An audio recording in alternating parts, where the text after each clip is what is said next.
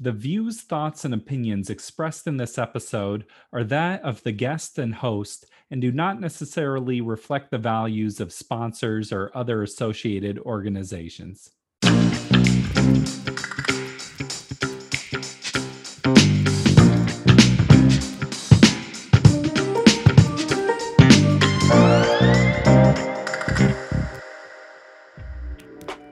Welcome to the Parental Compass by Family Education and Support Services. I'm your host, Bobby Williams. As always, please subscribe to the show. It means a lot to us. It helps us get the show out there. We appreciate you. Talking with your children about sex can be uncomfortable. And if your parents never talked with you about sex growing up, you don't have any frame of reference on how to navigate this conversation. It can be tough to know what's appropriate when, how can you make it less awkward, what if your child doesn't want to talk to you? So many questions. Well, as always, we have an expert. Amy Lang is the author of Sex Talks with Tweens. Amy has been a sex educator for 25 years. You can keep up with Amy's work by going to birdsandbeesandkids.com. It was a very informative conversation and an important one. Let's check it out. I have your book here, Sex Talks with Tweens. I don't usually read horror, but it was a very informative book. It's an uncomfortable thing for parents, and I think the fear is your children can sense that you're uncomfortable, so it somehow comes across as, it's just tough. What do you tell parents when maybe they're uncomfortable with it themselves?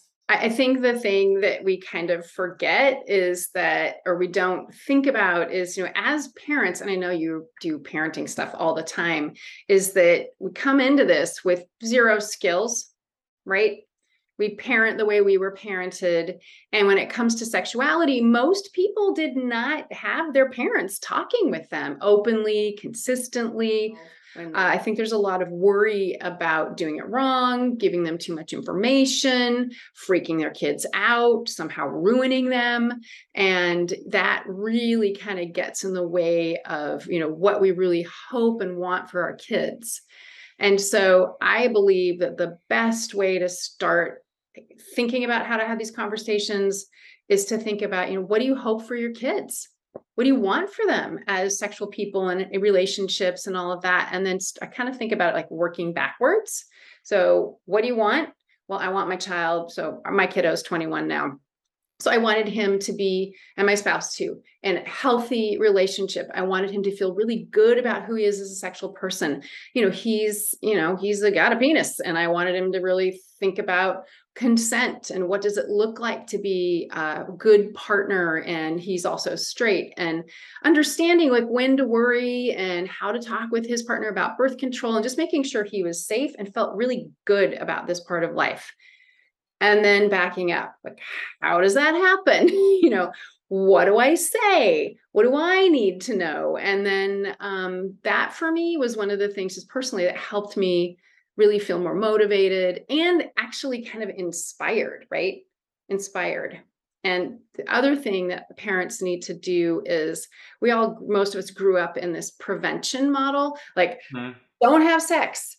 And if you do, use a condom and be careful and be safe and don't do it. And let's make sure you're safe and that kind of thing. And the reality is that, yes, there's prevention, but really we just needed to be prepared. And I've heard the U.S. has higher pregnancy rates than other countries. Do you think that's an education thing or?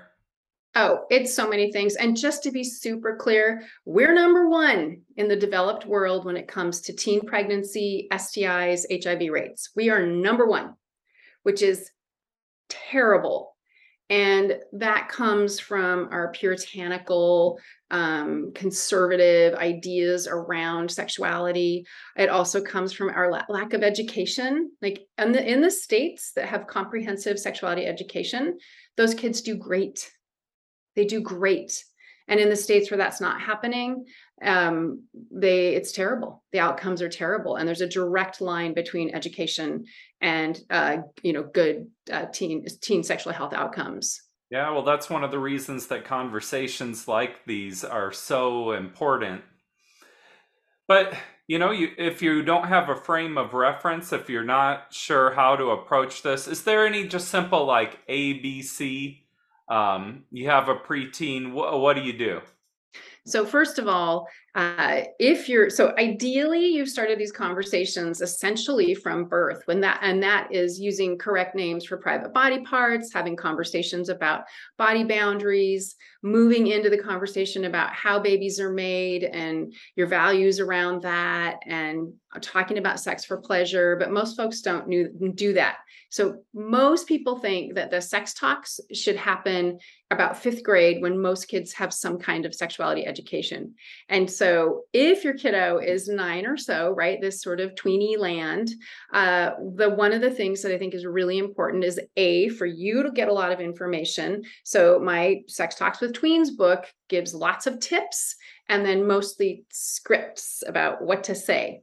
So the first thing that you need to do is get some info for yourself, right?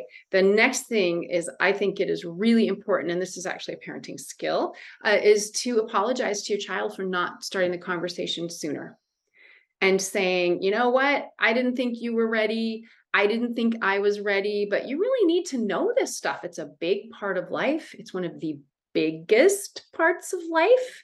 You and I are grown, and we've had some sex and some relationships, and we know what having not enough information did for us, right? So just saying, you know what, we're going to start having these conversations. And then that should be the first conversation. Going to get you some books. We're going to start talking. Done. The next thing is, hey, got you some books. And then you start having these conversations. One of the easiest ways to do that is to kind of keep an eye on the world. And if you're watching a movie together and something happens and maybe there's some kind of kissing or romantic stuff and there's something good about that, you can say, hey, I loved that. This is why that was good. Hey, that was not okay. That person pressured that person. So using the world around you. And then you got to get down to the nitty gritty, right? You gotta say, I'm uncomfortable, but here you go. This is, about reproduction. One of the biggest problems with sexuality education right now is how kids are porn exposed. Average age is 10. I can think of when I was young, and whenever a romantic part of a movie would come up and I was with my parents, it was always just like, ugh, I wish this wasn't here. I'm uncomfortable. What about if your kid just doesn't want to talk about it with you? You know what? This is required. I mean, first of all, it is not their it's not their job to ask you questions. And if your kid is uncomfortable, just say, I get it. You're uncomfortable. I would have been uncomfortable too. But so just, acknowledging they're uncomfortable, but they still need to have these conversations and they don't need to say a word. That's one really great tactic. It's like, you just don't need to say a word. I need 2 minutes of your time. Get the thing out of your mouth. You can say, what do you think? Questions. They're going to do their thing. And so you just acknowledge it and then you just do it. It's not their job to ask questions. It's your job to be giving information. Could these be short conversations then? Like 2 minutes, we're done? Yeah. 30 seconds. We're done. Talking in the car is great because they're behind you. Most kids do better when you're talking and you're doing something else. So you're washing dishes, walking the dog. I think the fear is about saying too much too soon, and then it overwhelms them, or it's just too much. Is there any easy timeline for this, or what's appropriate when? So everybody, the easiest place for most folks to start is they have to know the correct names for their private body parts. That is, it is 101. It is protective from sexual abuse. Folks who are going to pursue kids in that way, they look for kids who don't know about sex. They don't know their, the correct names for their privates. So if you hear, if they overhear, especially a young child talking about their front bottom or their back bottom or using kind of slang, that triggers them like, okay, that parent's not talking to that child. So correct names for private body parts. With the tween set, you've got to get reproduction out of the way. It's a really easy way to get that conversation going. People really struggle with the penis and vagina thing. It's 3 little words, and books are your friend. And then that opens a conversation to talking about pleasure and just saying, most of the time people do that, have sex because it feels good to their grown-up bodies. You don't have to do it. It's not something everybody does. There are different kinds of relationships and different kinds of ways people are sexual together, and keeping it really, really simple. The next thing is puberty. Average age of puberty start for people with ovaries is about 9 or 10. They need to know it's not when the period starts. People think that it's actually the first sign is breast buds. They need to know before it happens. Before it happens. Boys are 10-ish, 11-ish, so they're a little delayed. Same thing. They need to know what's going to happen, that it's totally normal, that everybody goes through it, and then just making sure they're well informed. And then talking about crushes and talking about sexual feelings and, moving into more detailed information. And, you, parent, cannot hurt your child by talking with them openly about this. You just can't. And even if you think you gave them too much information, chances are good that either it went like over their head, or they weren't all, they're like, I don't know what that is, or they got pieces of it. And it's not just one and done. Like you're like, okay, I talked about masturbation. Okay, I talked about intercourse. Okay, I talked about different sexual orientations. Like it's not one and done. And then the last thing is, by the time they are in the 6th grade, they should know the basics of everything. And I mean everything. You're not the Kama Sutra. You're not the Wikipedia. So you're not going into 4-part, glowing harmony detail, but they need to understand about gender and consent and all of that. And the nice thing about getting to that point is that you can just talk about it all. They're going to hear it from their friends. There's so much porn exposure.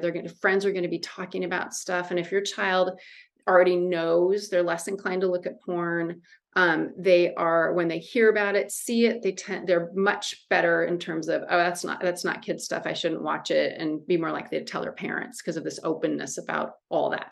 So do you have a conversation with your kids about explicit websites and things like that? Yeah. I mean, porn exposure is epidemic. It's like an epidemic.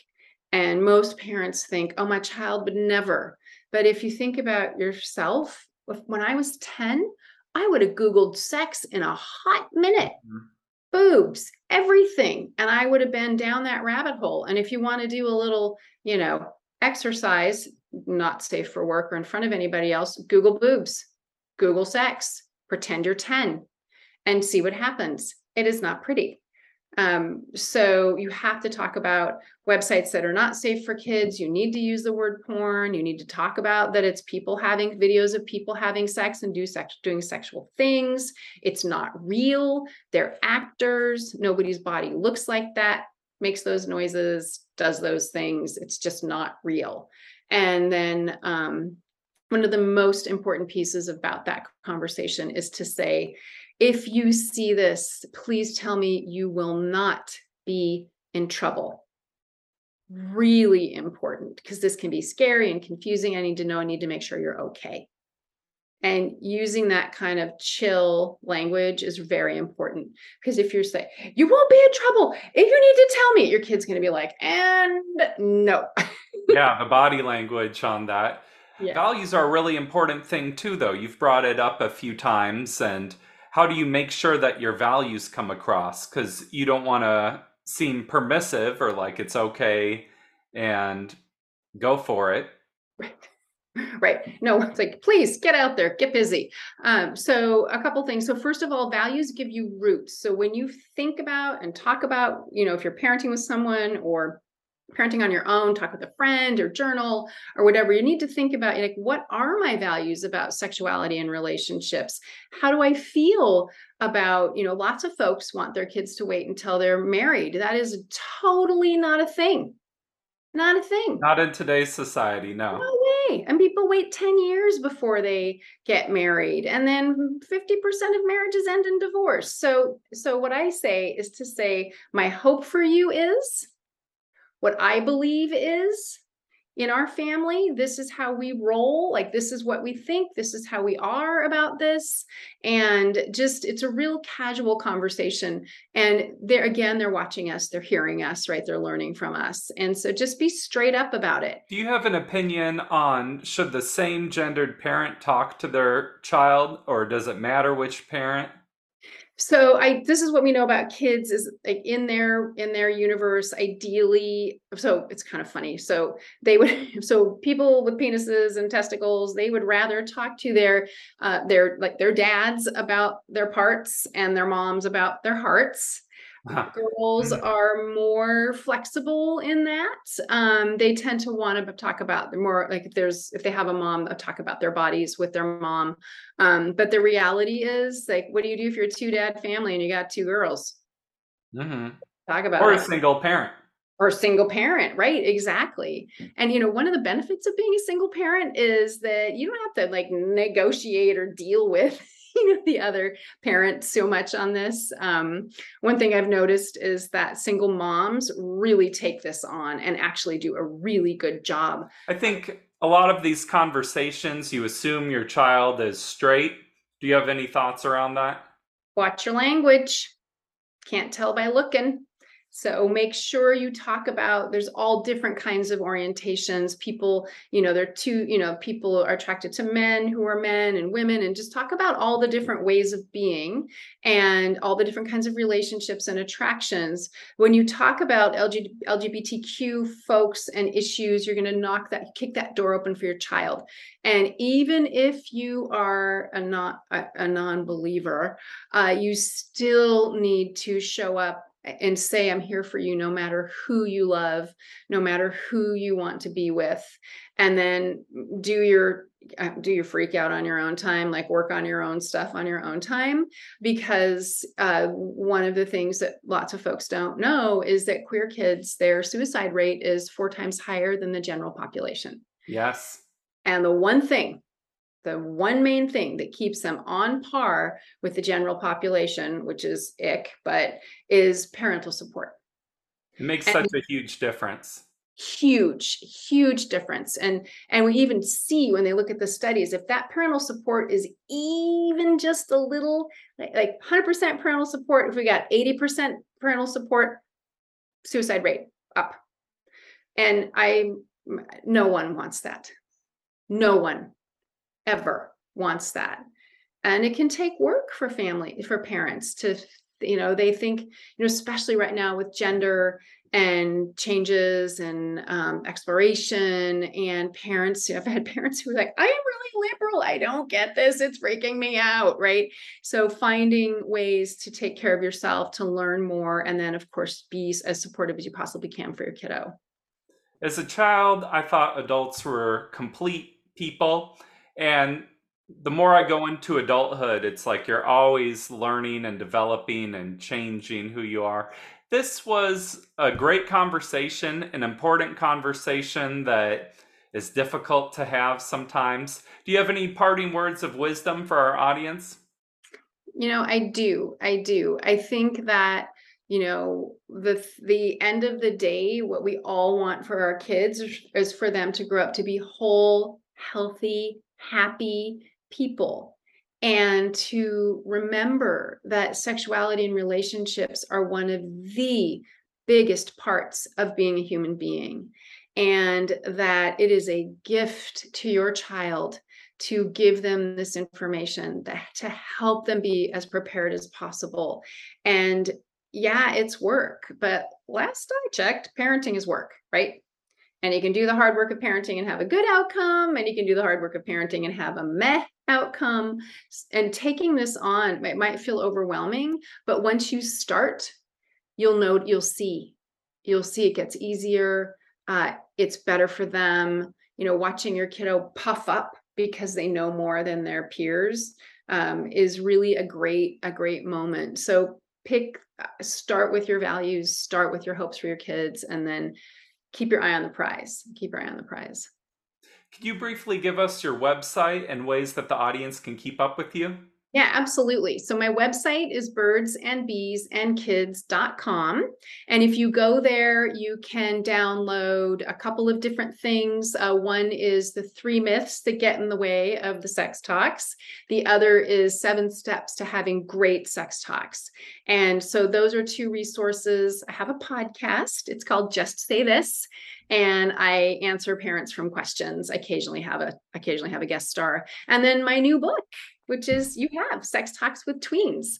If you have a tween, it is the place to go. The scripts are there. You can tweak them, but everybody always says to me, I just want the words, Amy. So you got the words. And it'll help you get ready and have the conversations. And don't be afraid. The conversations can be fun and funny. And so if you want to learn more from me, website, podcast, book. Great. It's a very informative book. Thanks for being here, Amy. Yeah, my total pleasure. Thanks for having me. Amy, thank you so much for being here. Education is important, and that's why these conversations need to happen. This has been the Parental Compass by Family Education and Support Services. I'm Bobby Williams. We'll see you next week. Peace.